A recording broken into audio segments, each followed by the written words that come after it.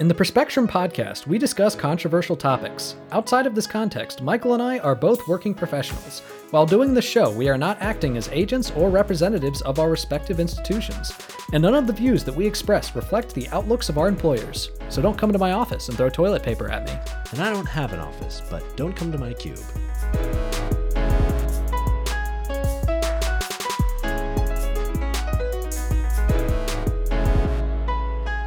Welcome to the Perspectrum. I'm Michael Bloom. And I'm Nathan Seelove. Today we have a pretty good episode, I think, lined up. We'll start off by talking about Fox News and the way that it kind of built a machine or a monster that is now outside of its control. And then we'll talk about Iran and the recent killing of one of its top scientists and what that kind of means for future relations in the Middle East and U.S.-Iranian relations.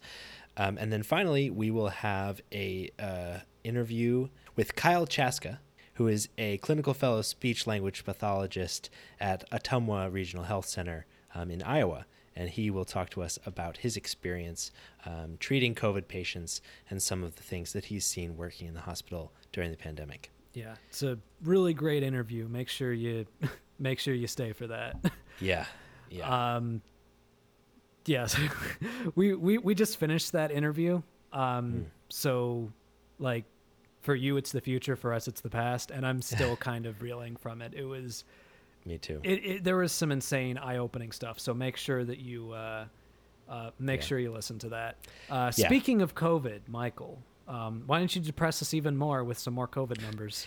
Yeah, no kidding. Well, that's the thing. So, like, I feel like interviews like that make real to us the things that we've been theoretically and hypothetically conceptualizing throughout this pandemic. Like, when you think about all the people that have had COVID, you don't think about the fact that, like, a large percentage of those people have been in a medically induced coma, unconscious state for multiple weeks, or had a surgery done on their trachea so that they could breathe. Like, you don't think about the fact that these people are, like, running on empty, like running out of savings and running to the end of their health insurance just so they can survive this thing. It's pretty insane. Yeah. So worldwide, 64.7 million people have gotten COVID, which is up from 60.4 million last week, which is a 7% increase. So far, 1.5 million people have died, which is up from 1.42 million last week, which is a 5.6% increase in total deaths in 1 week. In the U.S., 14.3 million people have gotten COVID, which is up from 13 million last week. Yes, 1.3 million new cases in 1 week, which is a 10% increase. So far, 279,000 people have died in the United States from COVID as hospitalizations are reaching new records. That's up from 266,000 deaths as of last week, which is a 4.9% increase in total deaths. That's an increase of 13,000 deaths since the last time we recorded, which is about 2,000 deaths per day. That's more than the number one killer of Americans, heart disease, on a per-day basis. That means that for the last week, if you extrapolate from historical death rates from heart disease, on a daily basis, COVID has been the number one killer of Americans. No American war has ever killed 2,000 people a day. If a foreign nation was doing this to us, we would be in an uproar. Every man, woman, and child would be enlisting in the army to go fight this foe. But instead, because it's a pandemic, because it's a disease, some people don't even think it's real. Yeah. And even people that think it's real just spread this bullshit about it being the fucking flu. Again, if I'm sounding kind of angry and if we're both sounding kind of down, like I said, listen to the interview. Yeah. 2,000 people a day. Yeah. Dead. And also, like, we often do focus on the dead, but it's also hell to live with. So even if you Yeah. do survive it, there's so much that people have to go through. I mean, there is a certain percentage of people in which there is asymptomatic, but Yeah. I mean, it is a hellish disease. Yeah. And based on our testing, those are probably over and above the numbers that we know about. Like the number of people that we're actually have confirmed cases for is probably below the number of total people with cases because of the asymptomatic group. Yeah. So like this 1.3 million new cases this week, a large portion of those people will undergo hellish treatments, a hellish experience Yeah. to try to survive this thing, and may have long-term, long-lasting implications like higher risks of stroke and heart disease. And the thing that just pisses me off is, and we say this almost every week, but I'm going to say it again. It didn't have to be this bad. Yeah. And it is propaganda outlets that were trying so hard to cover up the fact that their guy did a bad job at handling this pandemic, that it was the misinformation and the disinformation that they spread that has caused so many people to not take this seriously. Yeah. Fox News has blood on its hands. Mm-hmm. And that leads us into our first segment. Yeah. So Fox News is a crazy propaganda outlet. Yeah. I mean, let's be real. It's a propaganda news outlet. I'm not saying that CNN and NBC don't sometimes do a little bit of propaganda. I'm not even necessarily saying that they aren't often very partisan, that sometimes they don't, twist stories or manipulate facts a little bit. I'm not even saying that they don't sometimes like pick and choose what they talk about based on like a specific point of view they might be trying to push. Mm-hmm. But everything they do pales in comparison to the bullshit mountain, as Jon Stewart would call them, of Fox News. Yeah.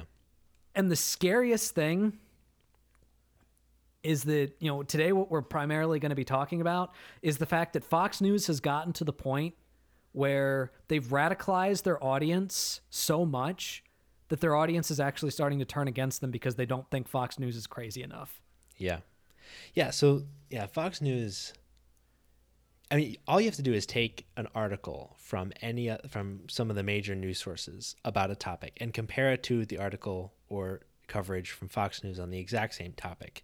And you can quickly see that the journalistic practices and the quality of the journalism, the quality of like intentionally laying out facts, of after you make a claim, making sure to contextualize it. Like the things that make an article able to be read in context with an appropriate level of skepticism and information are just absent from Fox News. And it's not by accident. Over the last couple of decades, they have just done their best to create this information schism where their viewers think that Fox News is like the only good, reliable source of, independent information, and that the rest of the nation is a bunch of indoctrinated idiots. And they do it through this heavily biased or outright misguided or false reporting, especially done through commentators and opinion people that don't claim to be journalists. That's a big part of it, because they try to like stand up their news outlet as being reliable, and that enables them to convince an audience of people that what they're hearing from the commentators is fact, that Rush Limbaugh and Tucker Carlson and Laura Ingraham are telling you things that are true, even though Tucker Carlson specifically is an opinion program that a court has said no one should take seriously enough to even charge them with defamation. Yeah. And it's a well-oiled machine that is works. really designed to radicalize people. And the thing is, and it works too well. It works too well, because they're now at the point where Tucker Carlson and Laura Ingraham, both opinion people on Fox News, and Steve Doocy on Fox and Friends, have all acknowledged the fact that Trump lost. Yeah. Like, they've acknowledged the fact that he's lost. Like, there's this clip where Laura Ingraham was talking to her audience about this, and she had to, like, provide so many caveats of, oh, but this doesn't mean that I'm not on the right. This doesn't mean that I'm anti-right wing. It's just because I believe the facts that are true. Yeah, it's just the reality. He lost the election, and he's not going to be president anymore. And he lost the election is not a partisan statement. It's just a factual statement, but it's gotten to the point where they've radicalized their audience away from reality to the point where it is a partisan statement. And here's the thing. It started out with other things that you might look at and think, well, I mean, those aren't quite as blatant. I mean, it started out with pushing this idea that climate change wasn't real. Pushing ideas like climate change isn't real, pushing ideas like evolution isn't real, pushing ideas like racism isn't real, despite the fact that it's like all of those things are measurable and observable. Yeah. And now it's at the point where just blatant election results, reporting them accurately are just partisan. But that's how information warfare and like the erosion of our information ecosystem works, right? Like the thing that Fox News did so well that is now I think ultimately going to be their undoing, is that they made the fact that something is accepted by a majority of people, that something is accepted by the mainstream, for their audience, they made that evidence against the validity and truth of the thing. Yeah. The more, the argument they keep making is that the more people believe this certain thing, the less independent, the less verifiable, the more that those people are just buying into propaganda, and therefore having a fringe belief is evidence in and of itself that belief is likely true. Yeah. Which means that the more radical of a statement you make, and this is where they're losing control, the more radical of a statement you make and believe, the less, it is accepted by a large group of people, the more likely it is in their viewers' beliefs to be true. Yeah. And there's important evidence to suggest that Fox News' audience is really turning against them. So Morning Consult has been gathering data about the favorability rating of Fox News among Republicans for quite a long time. So from December 2019 through November 2nd, 2020, the average favorability rating among Republicans that viewed Fox was 67%, so pretty overwhelming majority.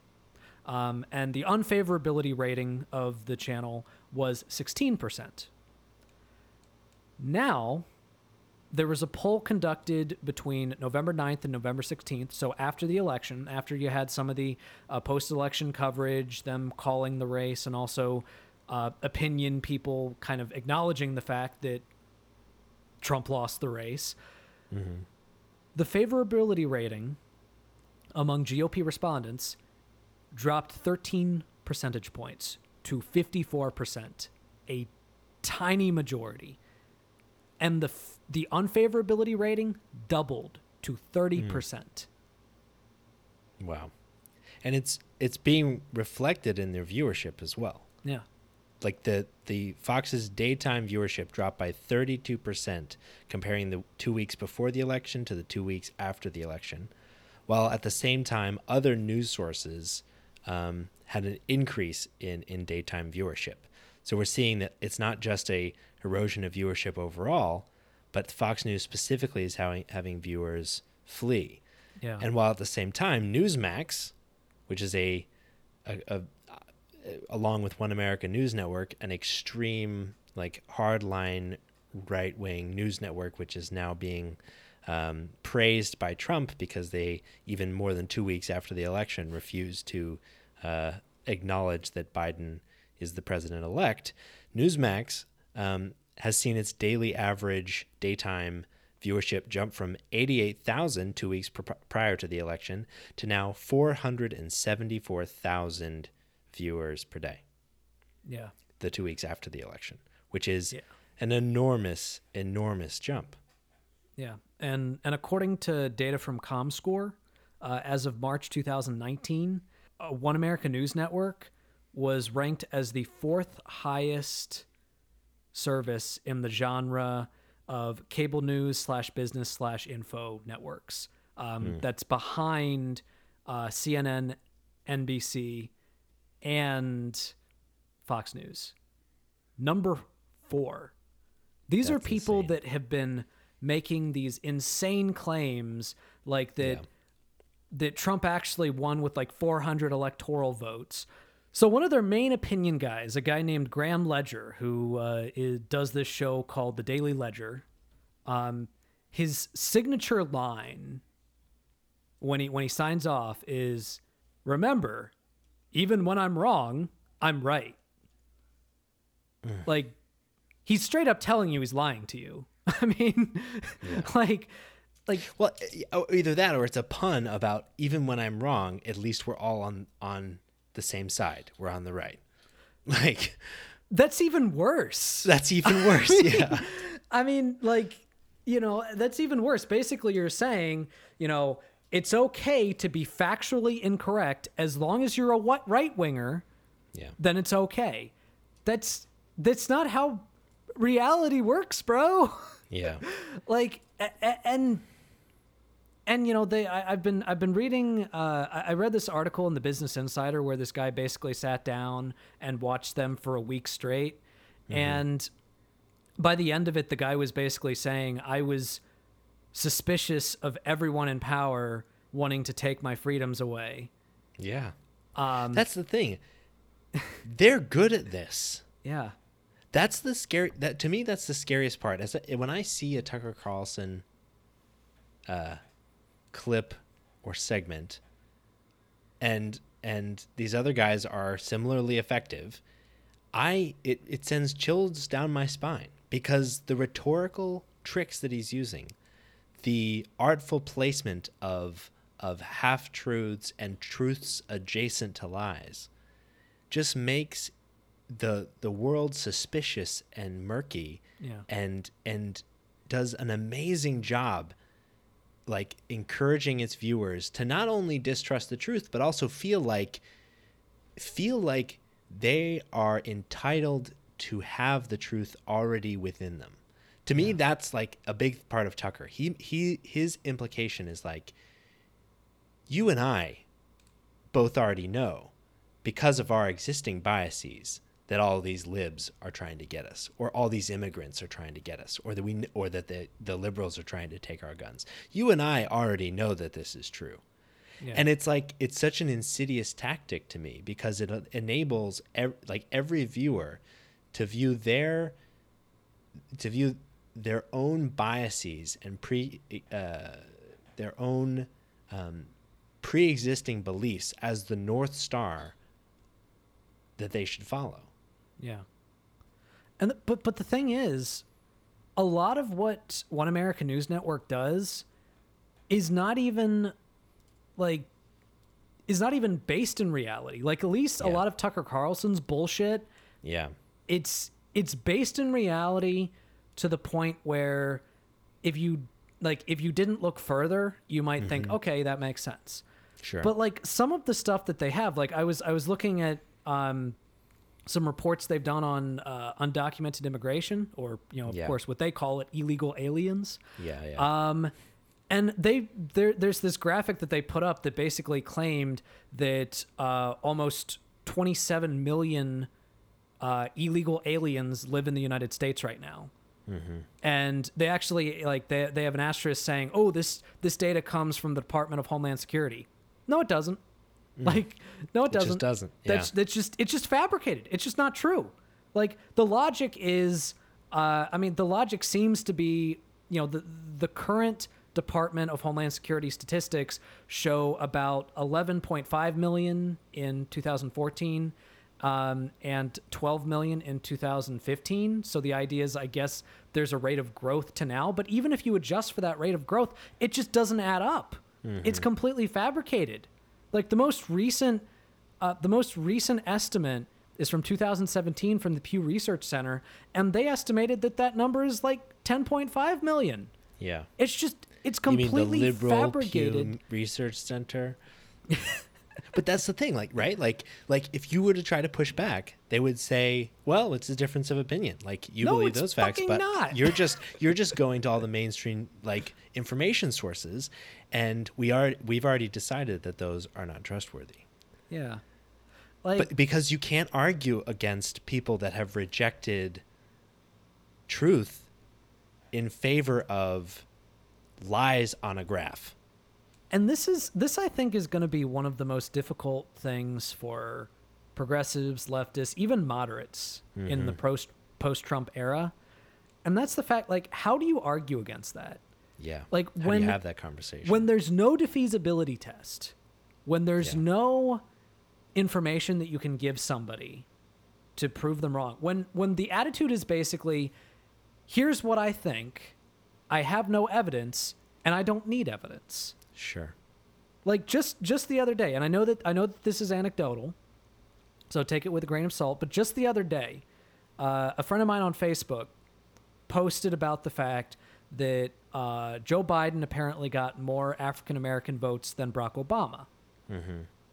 And basically he was like, now, reasonable people look at that, and it just doesn't pass the sniff test. I have no evidence of fraud, but reasonable people can look at that and suspect there might be fraud. So again, how do you argue with that? I mean, how do you argue with Donald Trump throwing this insane press conference in which, like, a person asks him a very reasonable question, which is basically so your own lawyers are saying in court that there is no fraud, and yet when they're out of court, they're saying there is fraud. Like, how can you keep pushing this idea of fraud? And he's just like, oh no, they're not saying that in court. It's like, we have the transcripts. We know they're saying that. How do you argue against people when, like, the reality is so easy to find, but they just refuse to believe it? Yeah. Yeah. I mean, I think the answer is slowly. Yeah. That is how this monster grew. And I think that's the only way that we dismantle it, because, it did grow slowly. It to your point earlier, it started off with just, denying things like climate change and evolution, and like, okay, well, maybe we can, like, have a difference of opinion on the evolution piece, and we're not going to solve climate change anyway. We're all going to die. So I guess that doesn't matter. But like, then it moved on to like birtherism, and like, and the wedge, the schism between the political poles and the realities, that non-overlapping realities that those different people started to embrace, have just gotten further and further apart, to your point. And I think the only way that you combat that is slowly, is like somehow trying to get legitimacy back to these conversations. And I think you have to do it by making people feel like it's in their best interest. You can't do it with charges of hypocrisy, right? Like hypocrisy is not an argument that works against these people anymore at all. It doesn't work against Trump. It's not convincing to him. He doesn't care.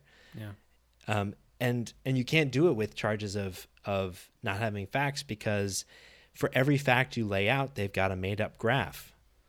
Like, anybody can put data on a graph. And so, like, it's, I think it really is about trying to come at it from more of the emotional angle. Like, the reason this is so appealing, and maybe you disagree, and you're an expert in communication and rhetoric, so totally correct me if you think I'm wrong, but like, I feel like the way that Fox News has made this happen is kind of in three ways. One is that thing where if you believe it, then you're entitled to it being true, which is kind of what you talked about with your anecdotal example on Facebook. Like, well, I just don't buy it. So, and I know that I'm right. So there's got to somewhere be evidence to support that. I think secondly, it's with fear. Things like immigrants are coming to take your jobs, liberals are coming to take your guns, socialists are coming to take your freedom. It makes it in their personal, psychological safety, security, and interest to believe these things. Yeah. And the more outrageous the claims about people trying to attack them, the less secure they feel, and the more they feel like they've got to get more information. Like if you had a lion coming at you, and you believed that it was coming to kill you, you would try to get as much information about how to like fight lions, about lions, as possible, right? Like it's this fear cycle that feeds itself. Yeah. But yeah, I think that definitely does explain a lot of the reasons behind it. What I would say at this point is it's going to be very difficult to deprogram people on a large scale level. Yeah. The way it really does start is to have those tough conversations with people that you love, people that you care about. Because the issue is, people are being told by Fox News and by One American News Network, not that liberals are well-intentioned, stupid people, but that they straight up, they're evil, they're satanic, and they want to kill you. Like they want like some dangerous illegal alien to come in and kill you. Like they want to impose socialism so that all your freedoms are taken away. And like, again, I'm not being hyperbolic. That's what they're saying. Yeah, that's what Trump has been saying. Yeah. I'm not straw manning. I'm not like, they're actually doing that. That was the whole narrative of the RNC. Yeah, exactly. Like just spend a little bit of, like, rewatch the RNC. That's what they said. That was the argument they were making. But the thing is, it's hard to override friendships and familial connections. So one of the things that I've often found is I've had conversations with people that are very far to the right, that get most of their news from One American News Network and Fox News. And one of the things that I've found is that when they talk about liberals being these evil people that are coming for all your freedoms, and then I ask them, okay, is that what you think I am? Like, do you think that I'm someone that hates you? They're like, well, no, of course, you're one of the good ones. Nathan, you're one of the good ones. You're just misinformed, Nathan. That's what I hear the most. So I think that right there is actually very important. Because at least that brings the conversation into, well, they think you're misinformed, you think they're misinformed. That's a place to start. Yeah. Like, if they think that no matter what, you want them to die, or you want everything they stand for to die, then you're never going to get anywhere. But if it's your family, if it's someone that you love, if it's someone that loves you, it's a tough conversation, but that's how you actually get places. Yeah. If you do it right. Most of us mess it up. Yeah. That's for sure.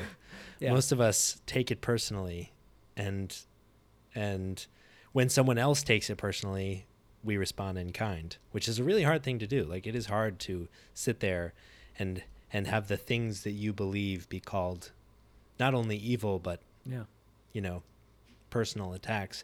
Yeah. I've been trying to have these conversations for literally years. And I think I've improved some and made some progress, but I find that the point about where they say you're just misinformed is a hard one to overcome, because you can't have every conversation with them, and when I'm asked, like, where do you go for your information? Where do you go for your news that you think you're right and you think that I'm wrong? The answers are the places that you should be going for news. They're not only like actually going and reading the studies, but they're also, the Washington Post and Axios and Reuters and a bunch of different sources of information. And as soon as I say that, the eyes tend to glaze over. Yeah. They don't think that my information's good, and they're not going to go look for it. Yeah. Whereas I guess my challenge to that is, like, if you ever find yourself exclusively getting information from one place and not going and checking at other places, you might find that you're not getting the best information or the most complete story.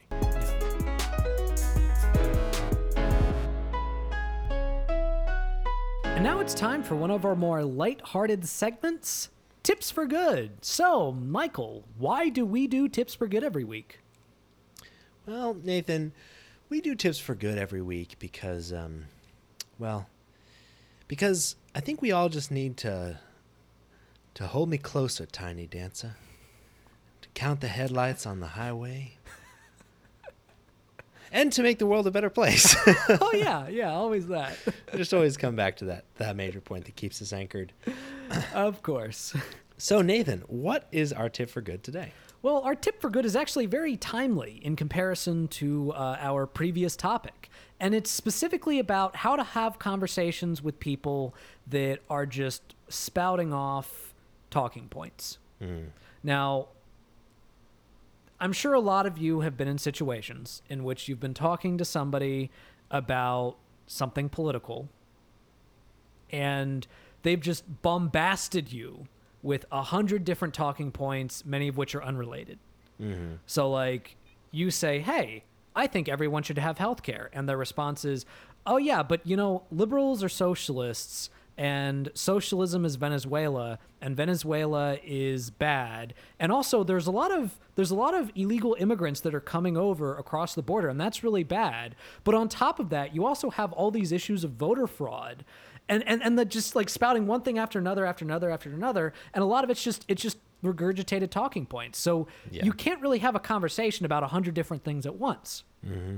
So the tip this week is to have more isolated conversations. Yeah. So the next time you want to have a political conversation with someone who disagrees with you, try to isolate one specific topic. So, if they give you a huge list of things, choose one and be like, okay, that's a lot. Let's focus on this. Let's talk about this. Yeah. And approach it from a more Socratic way. So what I mean by Socratic is ask questions. All right. Don't use your own talking points. Right. Most of the time you don't even necessarily want to throw a bunch of facts in their face. What you want to do is you want to get them to think. So be like, okay, so what is your issue with that? Okay, where are you getting that information from? Interesting. So how do you know that information is reliable? So things like that. Mm-hmm. Get them to actually think. You might not persuade them, but you'll at least get them to think about why they believe what they believe. Yeah. And let's be clear, this is not easy. Yeah.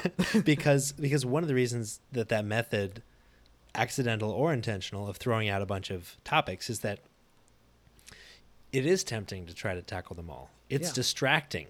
There's a lot there, but you don't have to tackle everything. Yeah.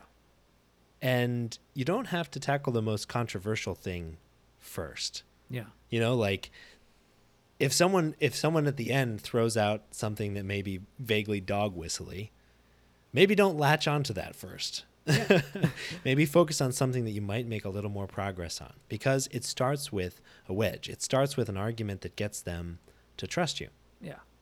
Like one time I was having a conversation with a very dear relative of mine, whom I love, but I also have a lot of very heavy disagreements. And this relative basically made the point that the Democratic Party platform is virtually identical to the Communist Manifesto. And I was like, okay, so can you point to me which part of the Communist Manifesto, like, can you cite a specific part of the Communist Manifesto and a specific part of the Democratic National Platform, and then show me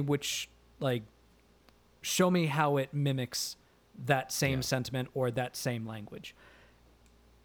And she couldn't do it because it didn't exist. And she realized, oh, okay, well, maybe that's and not that's the case. thing. Like, that is so clearly something that this person probably heard. Like, I really doubt that they read the 100 and some pages of the Democratic Party platform that year, or the many hundreds of pages in the Communist Manifesto.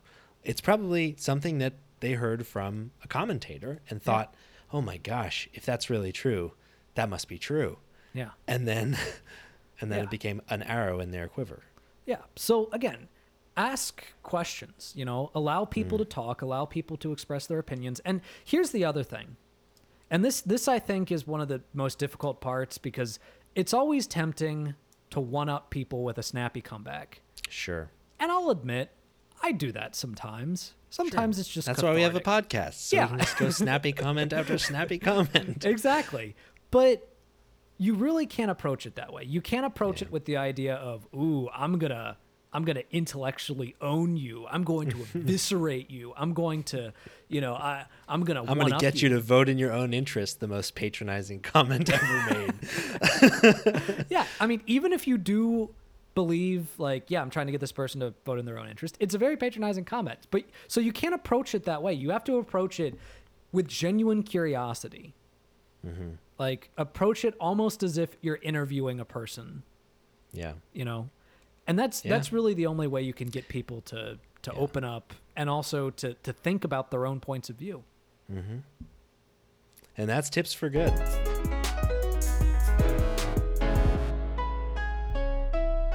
So for our second segment, we will be talking about Iran. So last week, one of Iran's most prominent nuclear scientists, Mohsen Fakhrizadeh, was killed in an ambush on a rural road outside Tehran. Now, this guy was kind of like the head nuclear scientist in Iran during its push to develop nuclear weapons about 2 decades ago. And his role in Iran's current programs, at least ostensibly, are focused on reactors and uranium enrichment. And there's conflicting reports whether this is about developing a nuclear weapon, but it seems like a fairly consistent consensus within the intelligence community that this is at least part of an effort after the Iran deal to continue the path down the road of being able to develop a weapon like that at some point. Yeah. And so the killing of this scientist was a pretty brazen act, right? Yeah. Like on the level of killing Soleimani back in January. Yeah. And at this point, it's looking like Israel was responsible for it. Iran has already blamed Israel, and they basically said, we neither confirm nor deny that we did that. Yeah. And there was actually a CNN apparently did an interview with a senior U.S. administration official who basically said that, yes, Israel was behind the assassination, but he refused to comment on whether or not the Trump administration knew. Mm-hmm. Now, one thing I would like to point out, I have watched a lot of commentators and left-wing media who have kind of jumped the gun a little bit and speculated that this is Trump. Like this was definitely Trump that did it. And there is certain speculative evidence to suggest that that's within the realm of possibilities. I mean, we know that Donald Trump was considering a militaristic strike against Iran like right after the election, and the idea was to basically screw things up as much as possible for the new Biden administration, like to leave a mess for him to pick up. So I can understand why a lot of people are coming to that conclusion, but at this point, there's not really enough evidence to suggest that. Yeah. And the much more likely driver is that this is just in the personal and national interest of Bibi Netanyahu and the Israeli government. Yeah, which that isn't to say that this is not still going to create a mess for the Biden administration. Oh, for sure. So Joe Biden has been really wanting us to get back into the Iran nuclear deal. Mm-hmm. And honestly, the fact that we left it is just like... It's crazy. It's crazy.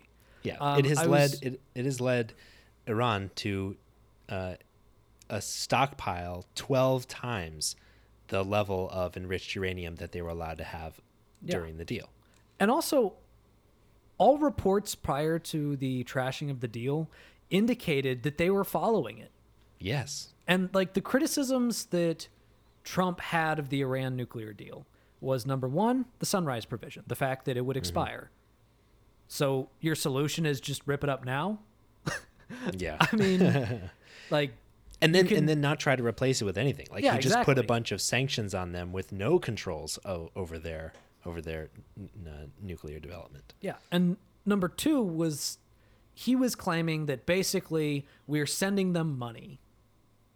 Like, we're just sending them money. And that's also just factually incorrect. We lifted sanctions on them. And I think that that's an important point that needs to be brought up. So one of the things that I feel has not gotten enough attention within media is the effect that those sanctions have had on Iran.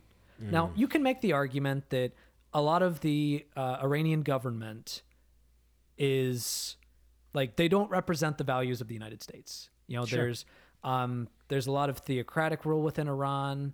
You know, they're not necessarily the good guys. No, absolutely not. But that being said, what those sanctions have indirectly done, so basically, the sanctions that were put back in place on Iran had exceptions for humanitarian aid. So like, you know, food, medicine, things like that.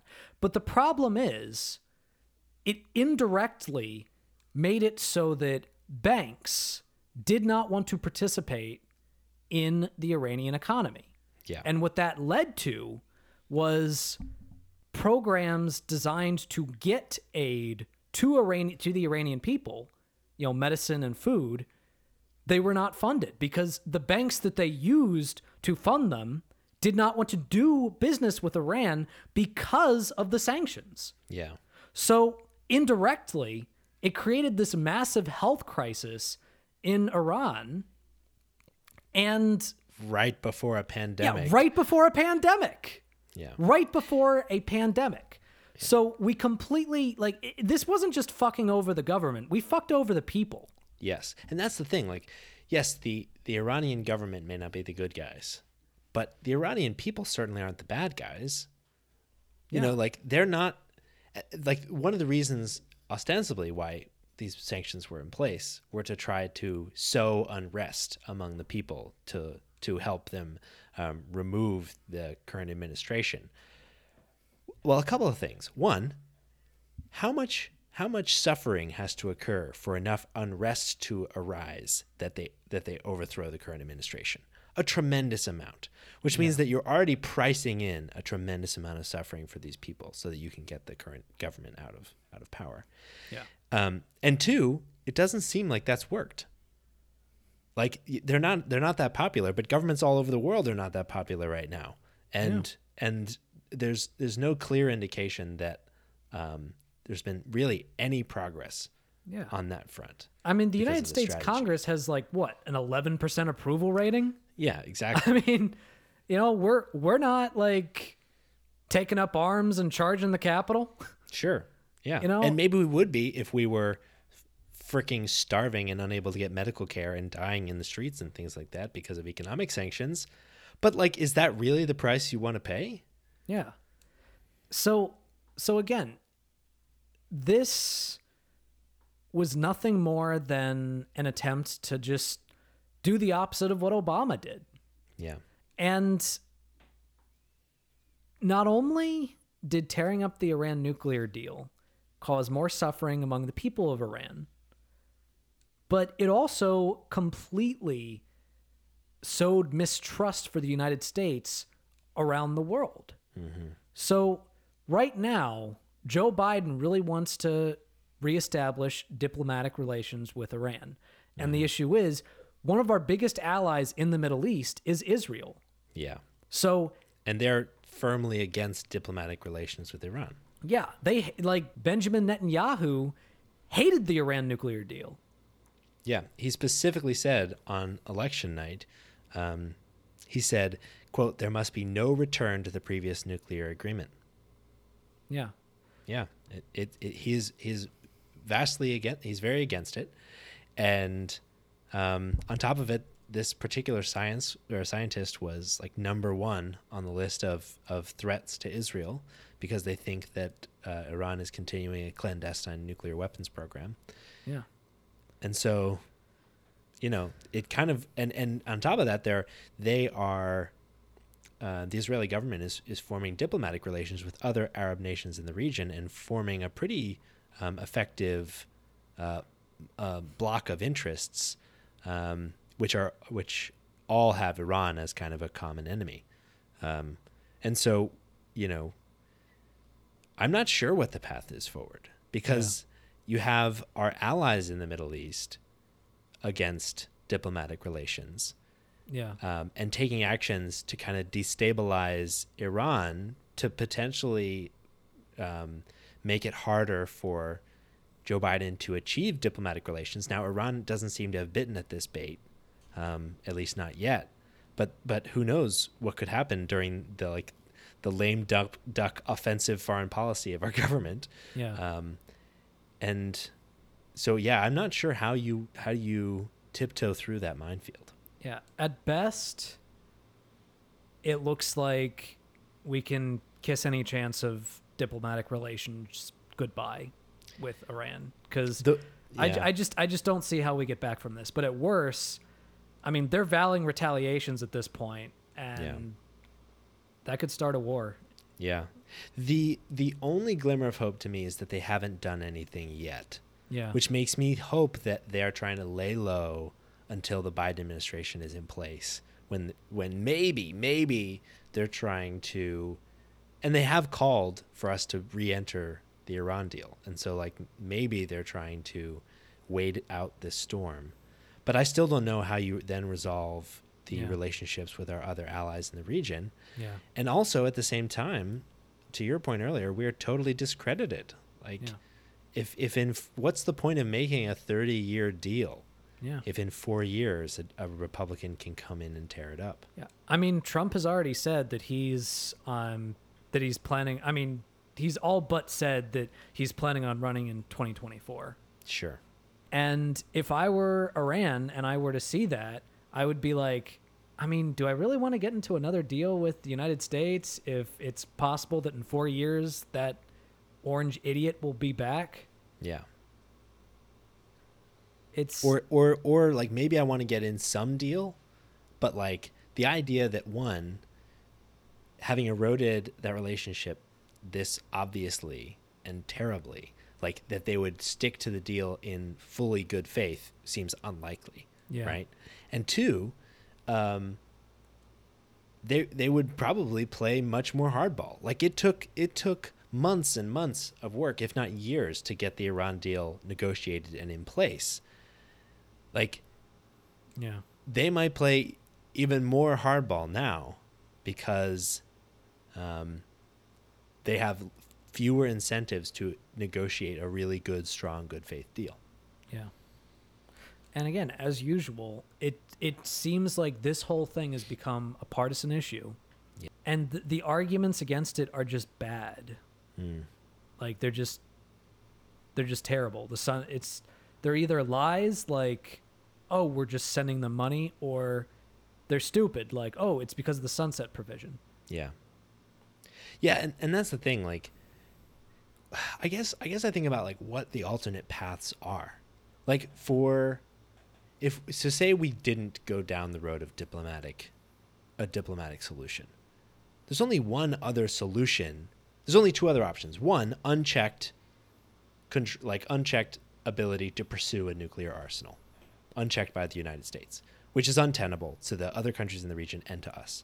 Yeah. The only other option is some type of armed invasion or military action, which seems like that's the direction that some other countries in the region, Israel, perhaps the UAE, are trying to pursue, or some type of clandestine action that is able to destabilize their nuclear pursuit without an all-out war or conflict. But it seems like those are the only three options. And of those three, a diplomatic solution which is as strong as the Iran nuclear deal originally was, potentially with like some even more transparency, or maybe with just some more spying, so that if they have a clandestine operation to develop nuclear weapons, we know about it. Like I feel like this path is just an unavoidable road down this path towards an armed conflict in the region. And I don't see how that is advantageous to anybody's interest there.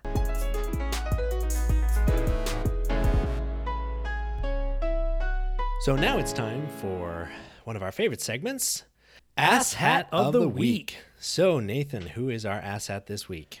Well, Michael, our ass hat this week is Turning Point USA's own Charlie Kirk. Oh, man. Come on down. You brought this guy up to me, and I went and looked him up.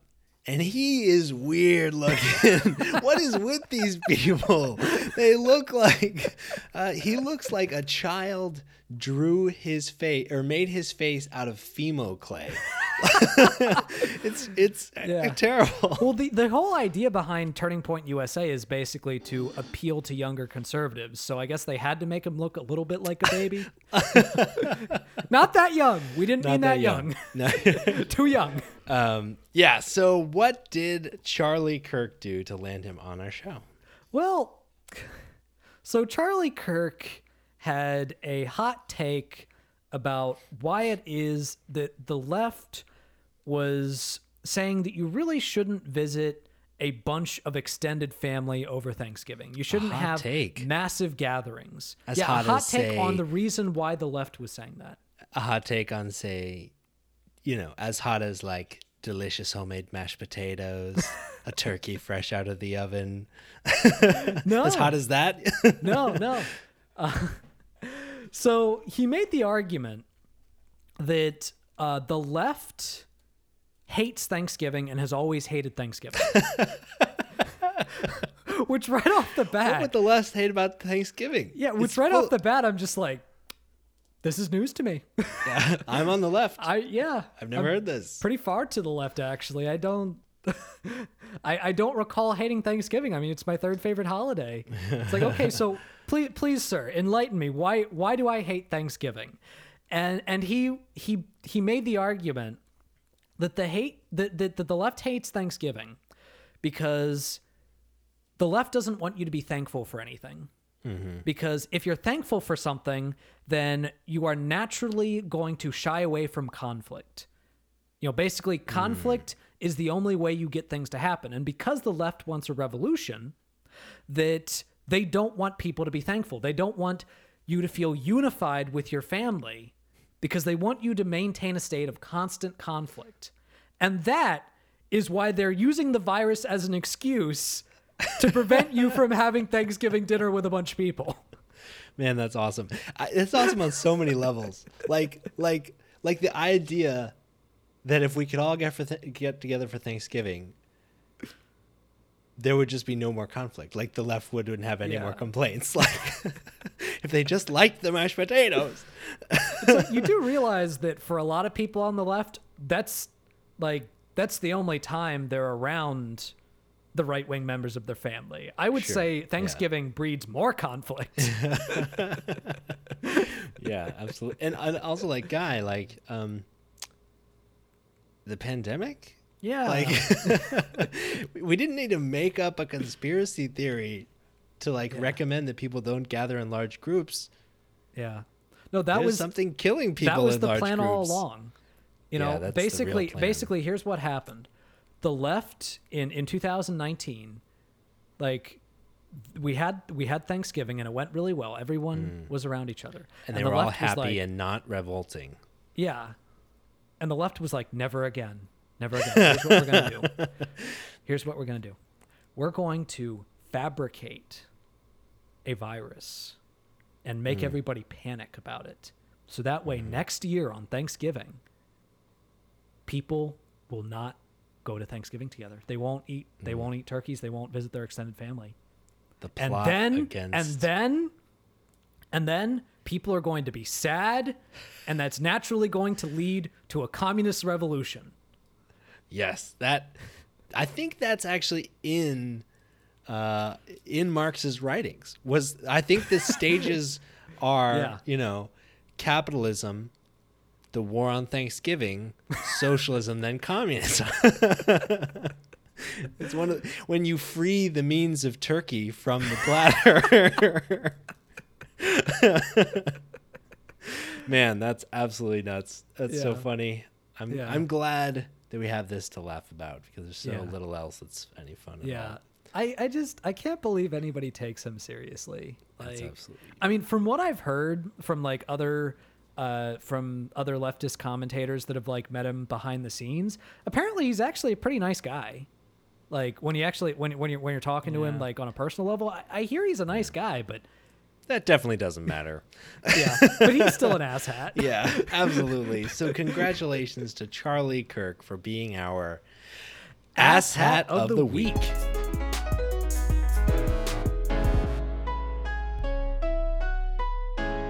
All right, so today we have a very special guest interview. He is a clinical fellow speech-language pathologist, and he works at the Ottumwa Regional Health Center, and he's here to talk to us a little bit about how things are with COVID in the health world. Kyle Chaska. Kyle, thank you so much for joining us. Yeah, of course. Thanks for having me on. I'm happy to talk. So real quick, before we get started, I just want to ask what exactly speech-language pathology is about and how it relates to the rest of the medical field. So speech-language pathologist, we are rehab specialists by nature. So when you think physical therapy, right? Everybody's pretty familiar with that.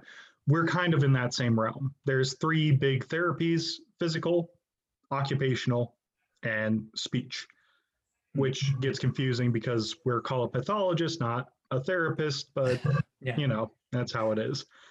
So in particular, what I work with patients on, particularly in the acute care setting, in a hospital setting, is swallowing. So particularly with post-stroke patients, head and neck cancer patients, anything like that, there may be alterations to how the musculature moves in the throat and actually can cause issues with how they consume food. Some of it, we've all had that moment where we drink something that goes kind of down the wrong pipe, right? And you start coughing. Well, think about that happening all the time. And instead of your vocal cords bouncing that back out, it actually goes into your lungs. That causes pneumonia, which can be pretty deadly. And so that's one of the aspects. I also deal with motor speech, so how you say words. So again, muscle weakness caused by, say, strokes, cancer, pretty much anything else. I deal with that and help people to kind of clear up their speech after. We also deal with language, speech language pathologists. So people who, due to medical issues such as dementia and again, strokes. I do a lot of stroke since I am in a stroke certified rehab unit. So sorry that I mentioned that a lot, but it's aphasia is where a person has trouble actually generating the language that they need to express or interpret ideas. So that's very frustrating for people, obviously. And I also do vocal voice. So that kind of deals with some of the patients I've been seeing recently as well, with post-extubation patients. In what ways has COVID specifically affected speech-language pathology? So for the patients I see in particular, related to COVID, at least when they have COVID, tend to be either post-extubation, which for your listeners who don't know, intubation is the process where we as medical professionals actually put a tube down your mouth, past the vocal folds and into the trachea. And you're unconscious for this because it's not pleasant. And we have a machine, a ventilator that breathes for you. Now, if this is planned, it can be it's not as traumatic to say the vocal cords and all that. But if it is an emergency situation, as is becoming more common, their priority is to keep you alive, and they put it down your trachea. And that can result in some damage to the vocal folds, which are actually a huge part of swallowing. Mm-hmm. And then when you have patients who are unconscious for that length of time, and we're seeing patients who are being intubated for longer periods of time than is normal. So like pre-COVID, a 5-day intubation was considered a long time intubated. One of my patients I'm seeing now came off of 15 days. Holy crap. Yeah. Wow. And this is the one I'm just seeing right now. I had one who was on at 19. Wow. And Wow. yeah, like you're unconscious, having a machine breathe for you for the better part of a month. So when someone goes through that, when someone has a tube inserted in through their trachea, and so it's through the mouth down through the vocal folds in the trachea. Okay. Yeah. And that persists for 5, 10, 15 days. What is that like after that comes out? When they come to you, how are they? So there's a mix of things, because often, obviously you can't eat with that in your throat. So that what they then also put down is generally they put what's called an NG tube, a nasogastric feeding tube, where they put this one through your nose, down the back of your throat and through your esophagus, and all the way down to your stomach. And that's how they get you nutrition that entire time you are intubated. So not only are they not using those muscles in their swallow, which like any sort of musculature atrophies over time, so they have trouble walking, but then they have trouble swallowing, right? Well, when they pull that tube back out, it's again rubbing against the vocal cords. We call them vocal folds. So if I say that, that's the clinical term. You can call them vocal. See, I can't even hardly say it. Vocal cords, because my instructors drilled it into my head. It's vocal folds. But so they're getting dragged out past the vocal folds. And again, if they were put in rough because it's an emergency situation, that causes a lot of damage. And your vocal cords actually they have little sensors on the bottom of them that measures air pressure in your lungs that helps the timing of your swallow, right? So that's another area that can potentially damage swallowing. And then the voice, because what your vocal folds do is they actually vibrate, right? Yeah. So if you kind of take your hands together and you put them side by side with your thumbs overlapping, that's kind of your vocal folds together, and they vibrate and let air come through. And that's how you produce voice, right? So they're extremely just, like essentially punched. And these are, your vocal folds are very small, thin muscles. Sure. Right? So they get damaged pretty easily. So the voice is just incredibly rough. And I also work with voice as well, if I didn't mention that earlier. So I can do some therapy with that. But the trouble with that is then we have to have a ENT, a ear, nose, and throat doctor, to actually visualize the vocal folds. So use a camera to see them so that we can evaluate the current state of them and ensure that therapy isn't going to damage them further, and that there's not need for, say, a surgical correction or something of that nature. Gotcha. So you've got all of that stuff with your swallowing, your vocal folds. I also do some breathing because naturally you need breath to support speech. Yeah. I'm not like a respiratory therapist, but I work closely with them. And COVID obviously often comes with severe pneumonia. And so the patients, can't hardly get words out because they can't generate enough force to. And then we have these people on like 15 liters of oxygen, which is crazy. Like that's we never had, and then on top of that, we sometimes have another like oxygen mask on top of the nasal cannula, 15 liters. That's going at 15 liters. So just doing everything you can to pump their lungs full of as much oxygen as they'll take.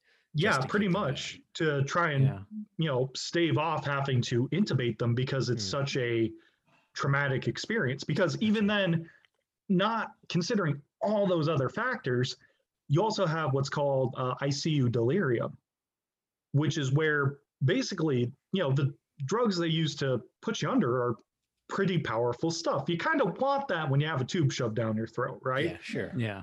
But it can cause a mental kind of fog, right?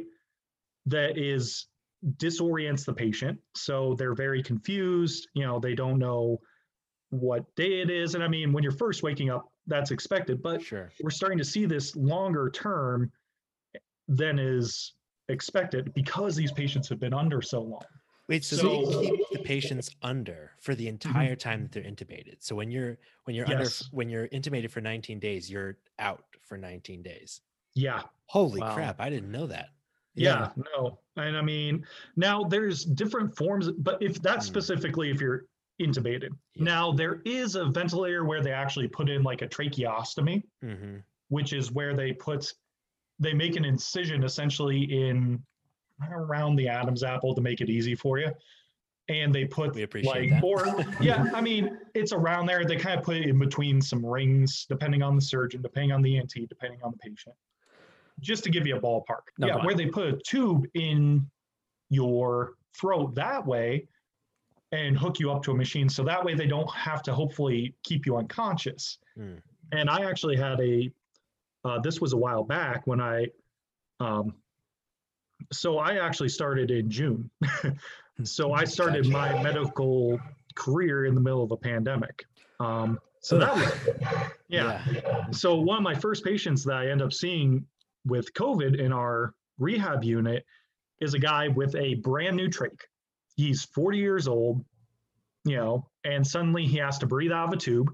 And because he's breathing out of this tube, no air is going up and towards his vocal cords, his vocal folds, to make speech, right? Yeah. So I basically had to teach him how to use his trach and clean his trach, because you've got to clean trachs very well because it's aligned directly to your lungs. Yeah. And and teach him how to talk with this device in his neck. 40 years old. Yeah, 40 years old. And then also at the same time, he had severe swallowing issues, which is in the medical field referred to as dysphagia. So if you hear me reference dysphagia, that's what it means, is swallowing issues. Yeah. So literally they did a swallow study on him where they take an X-ray of your head and neck, and we have you drink barium and see how things move, see if things kind of go down the trachea instead of the esophagus. And from there, as a speech language pathologist, I actually do these on a regular basis.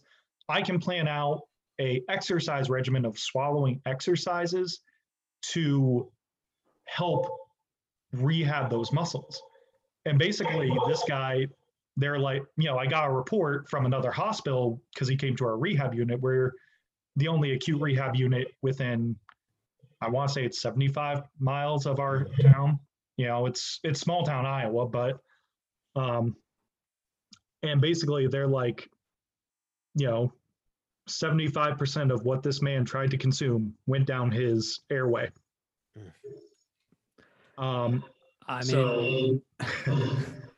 So basically what you're saying is that it's not the flu. No, it is not the flu. Like this stuff.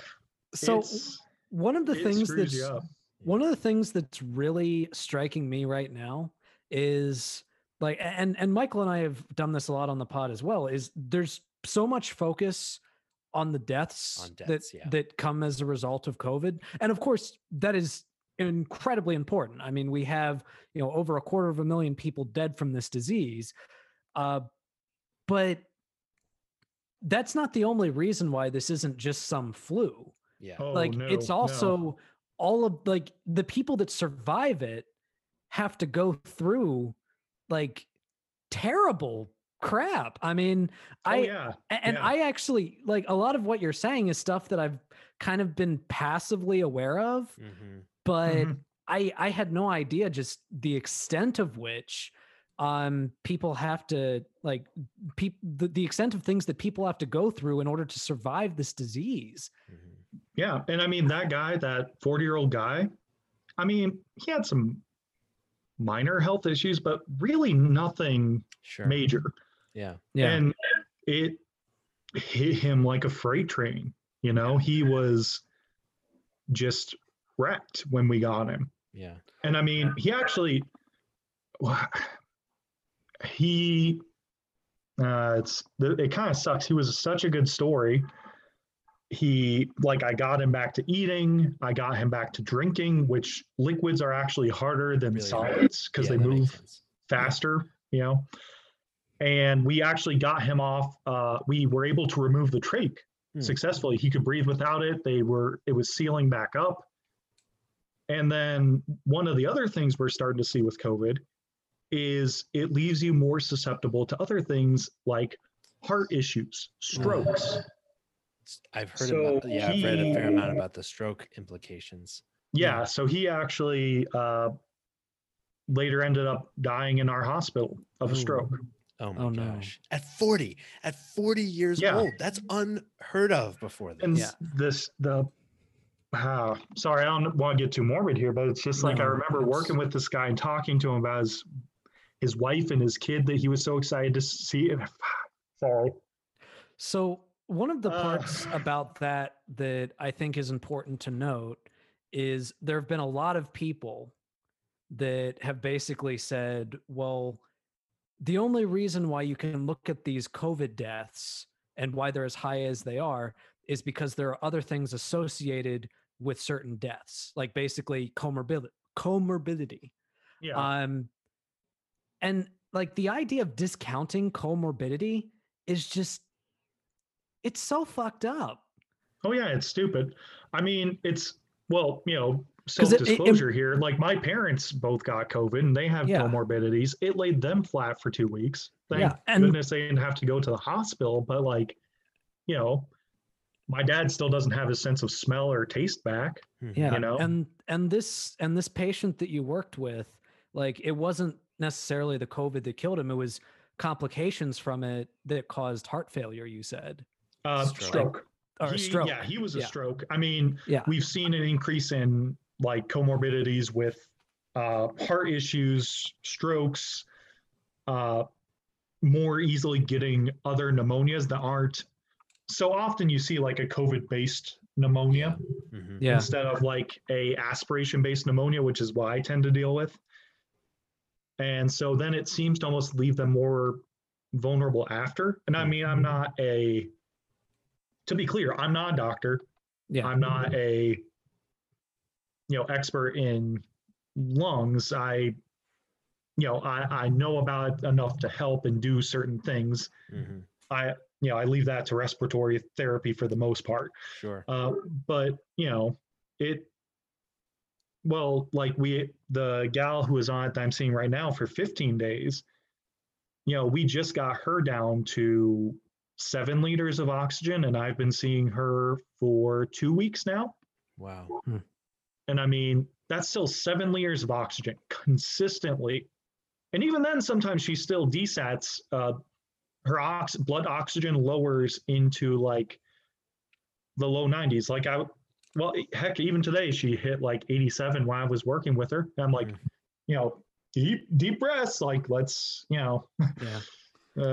Yeah. So what have the outlooks of the patients that you've been dealing with been like? And I guess since you started dealing with COVID patients in June, has their perspective changed? Like, are they worried? Are they, after COVID, what do they think about the disease?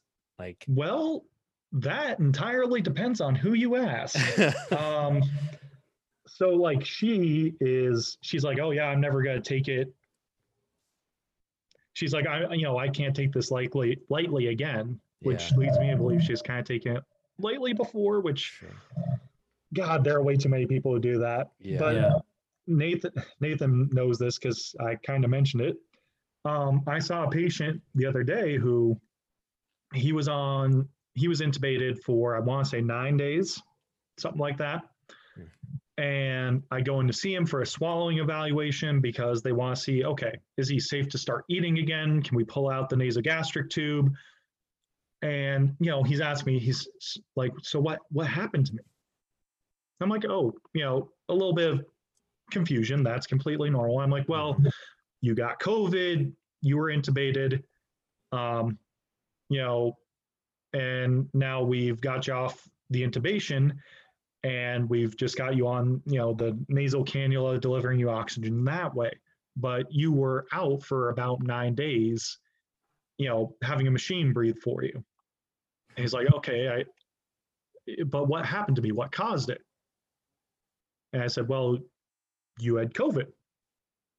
No, that doesn't make sense.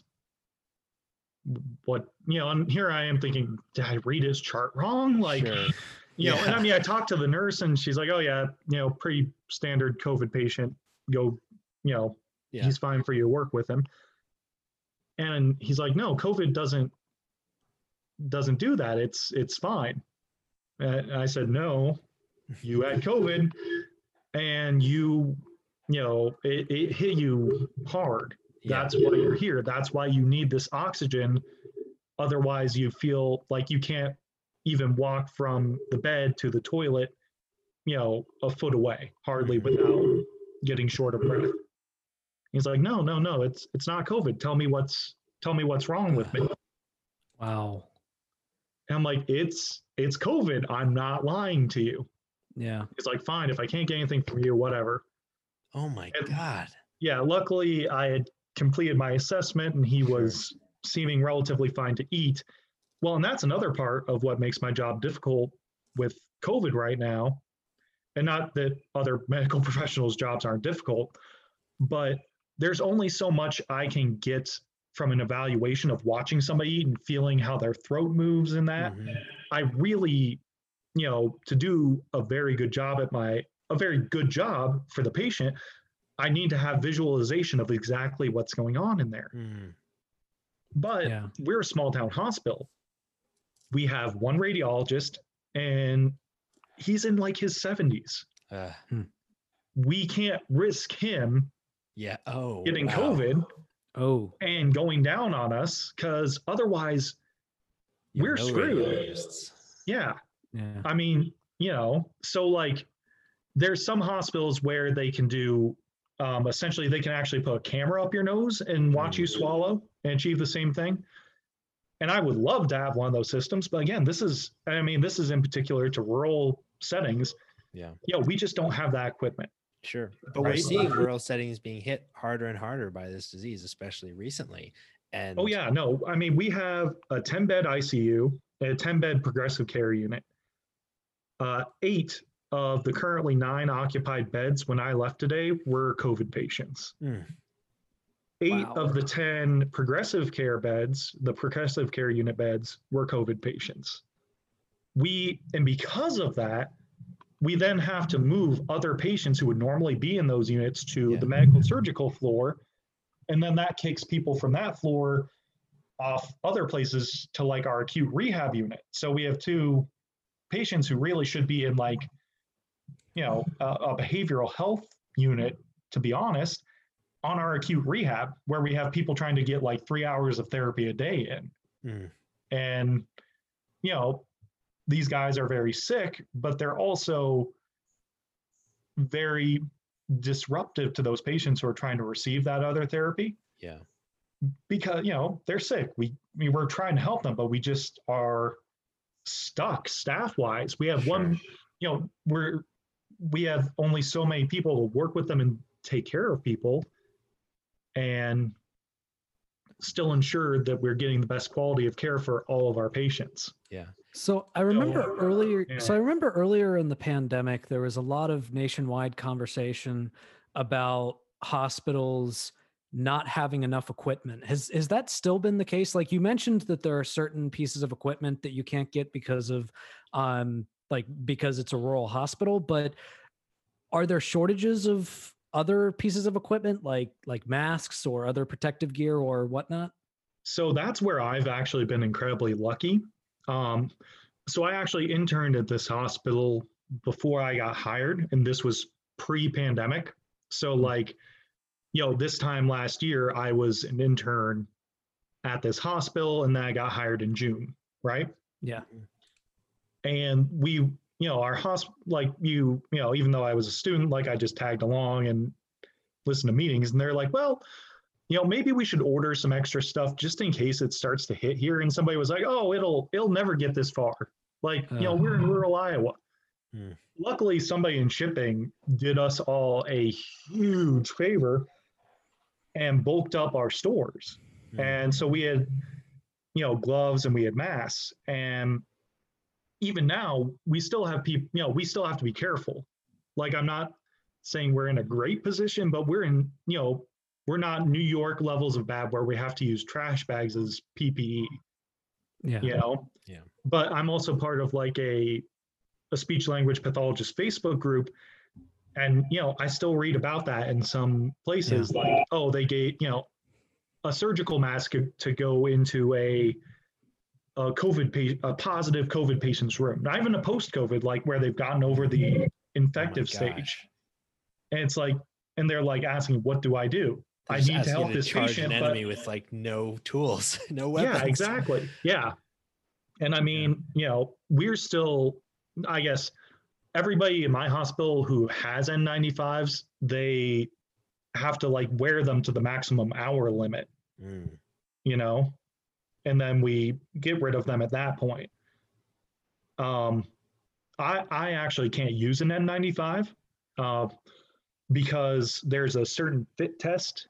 So to ensure that it's a proper seal so that nothing's getting in, they actually like put you in this like tube and spray stuff at you that you're supposed to taste.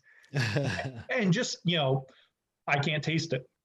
Like, one of those 10% of people who think cilantro tastes like soap.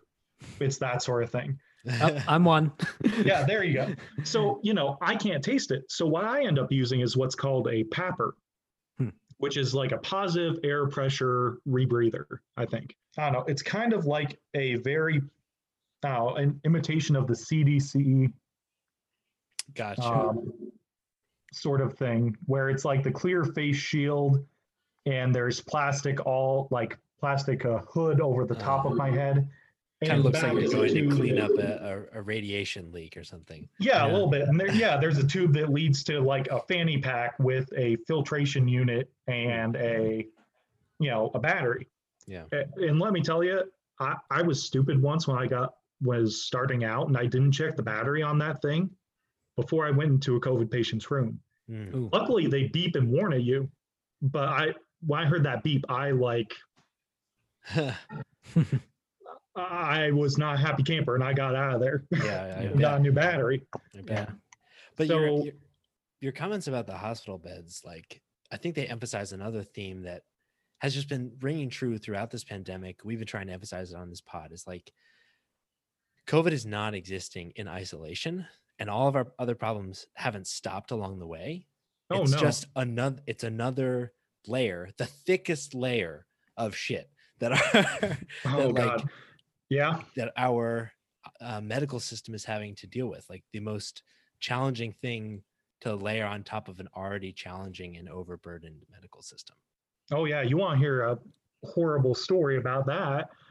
So again, early on, got a guy into our rehab unit, swallowing issues, voice issues, some confusion, and he didn't have insurance.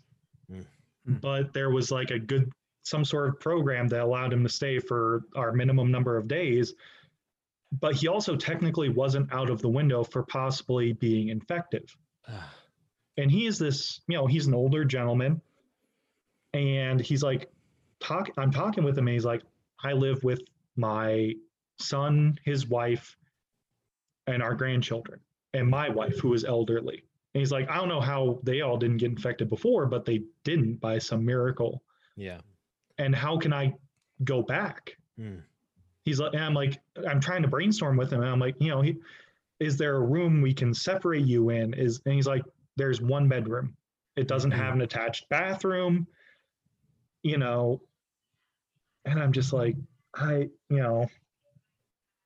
it just seeing this man and talking with him, like, it broke my freaking heart. Like, Yeah. We ended up finding him a way to be safe.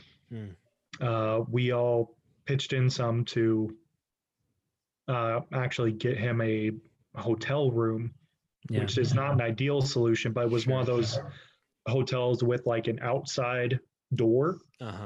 Yeah. So his family could like deliver food for that. But because I mean, they weren't gonna let him stay out the infectivity because his money had run out. The program that got him in had run out of money for him, and it was just this horrible, heartbreaking, wrenching thing. Yeah. Well, that's incredible that you guys were able to help him with that, even outside of his stay at the hospital.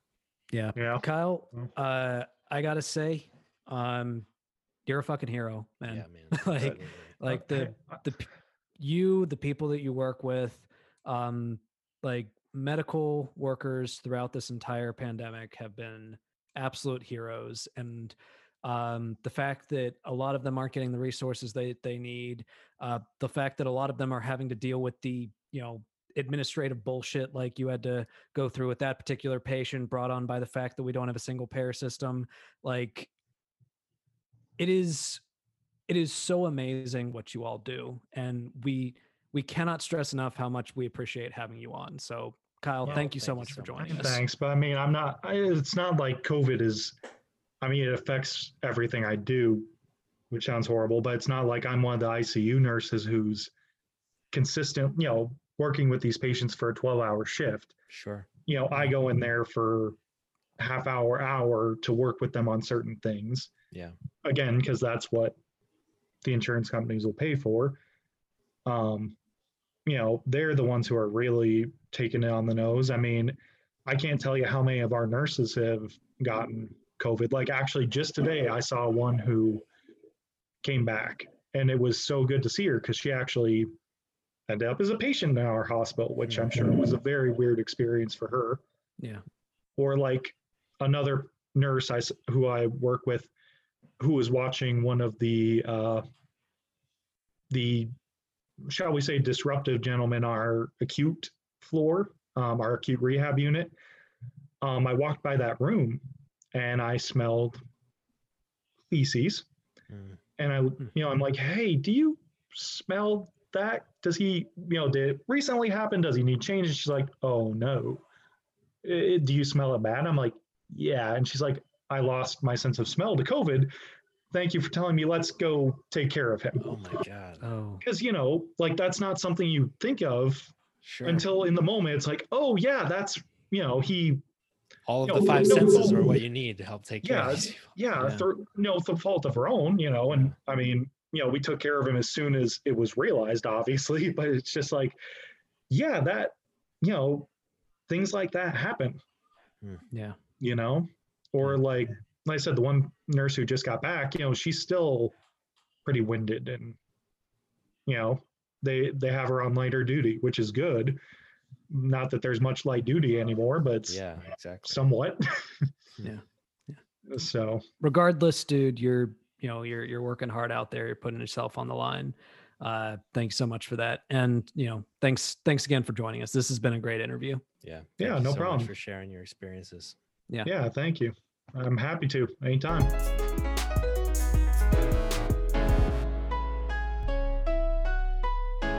Usually we end the pod with highlights, but after all of that we just went over with Kyle, which, once again, Kyle, thank you so much for joining us. We feel that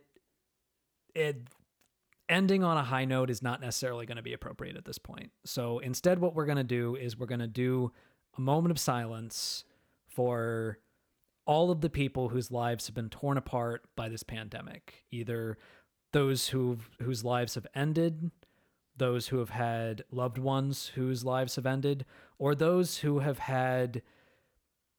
gone through untold hardships because of COVID-19, either economically or with their health.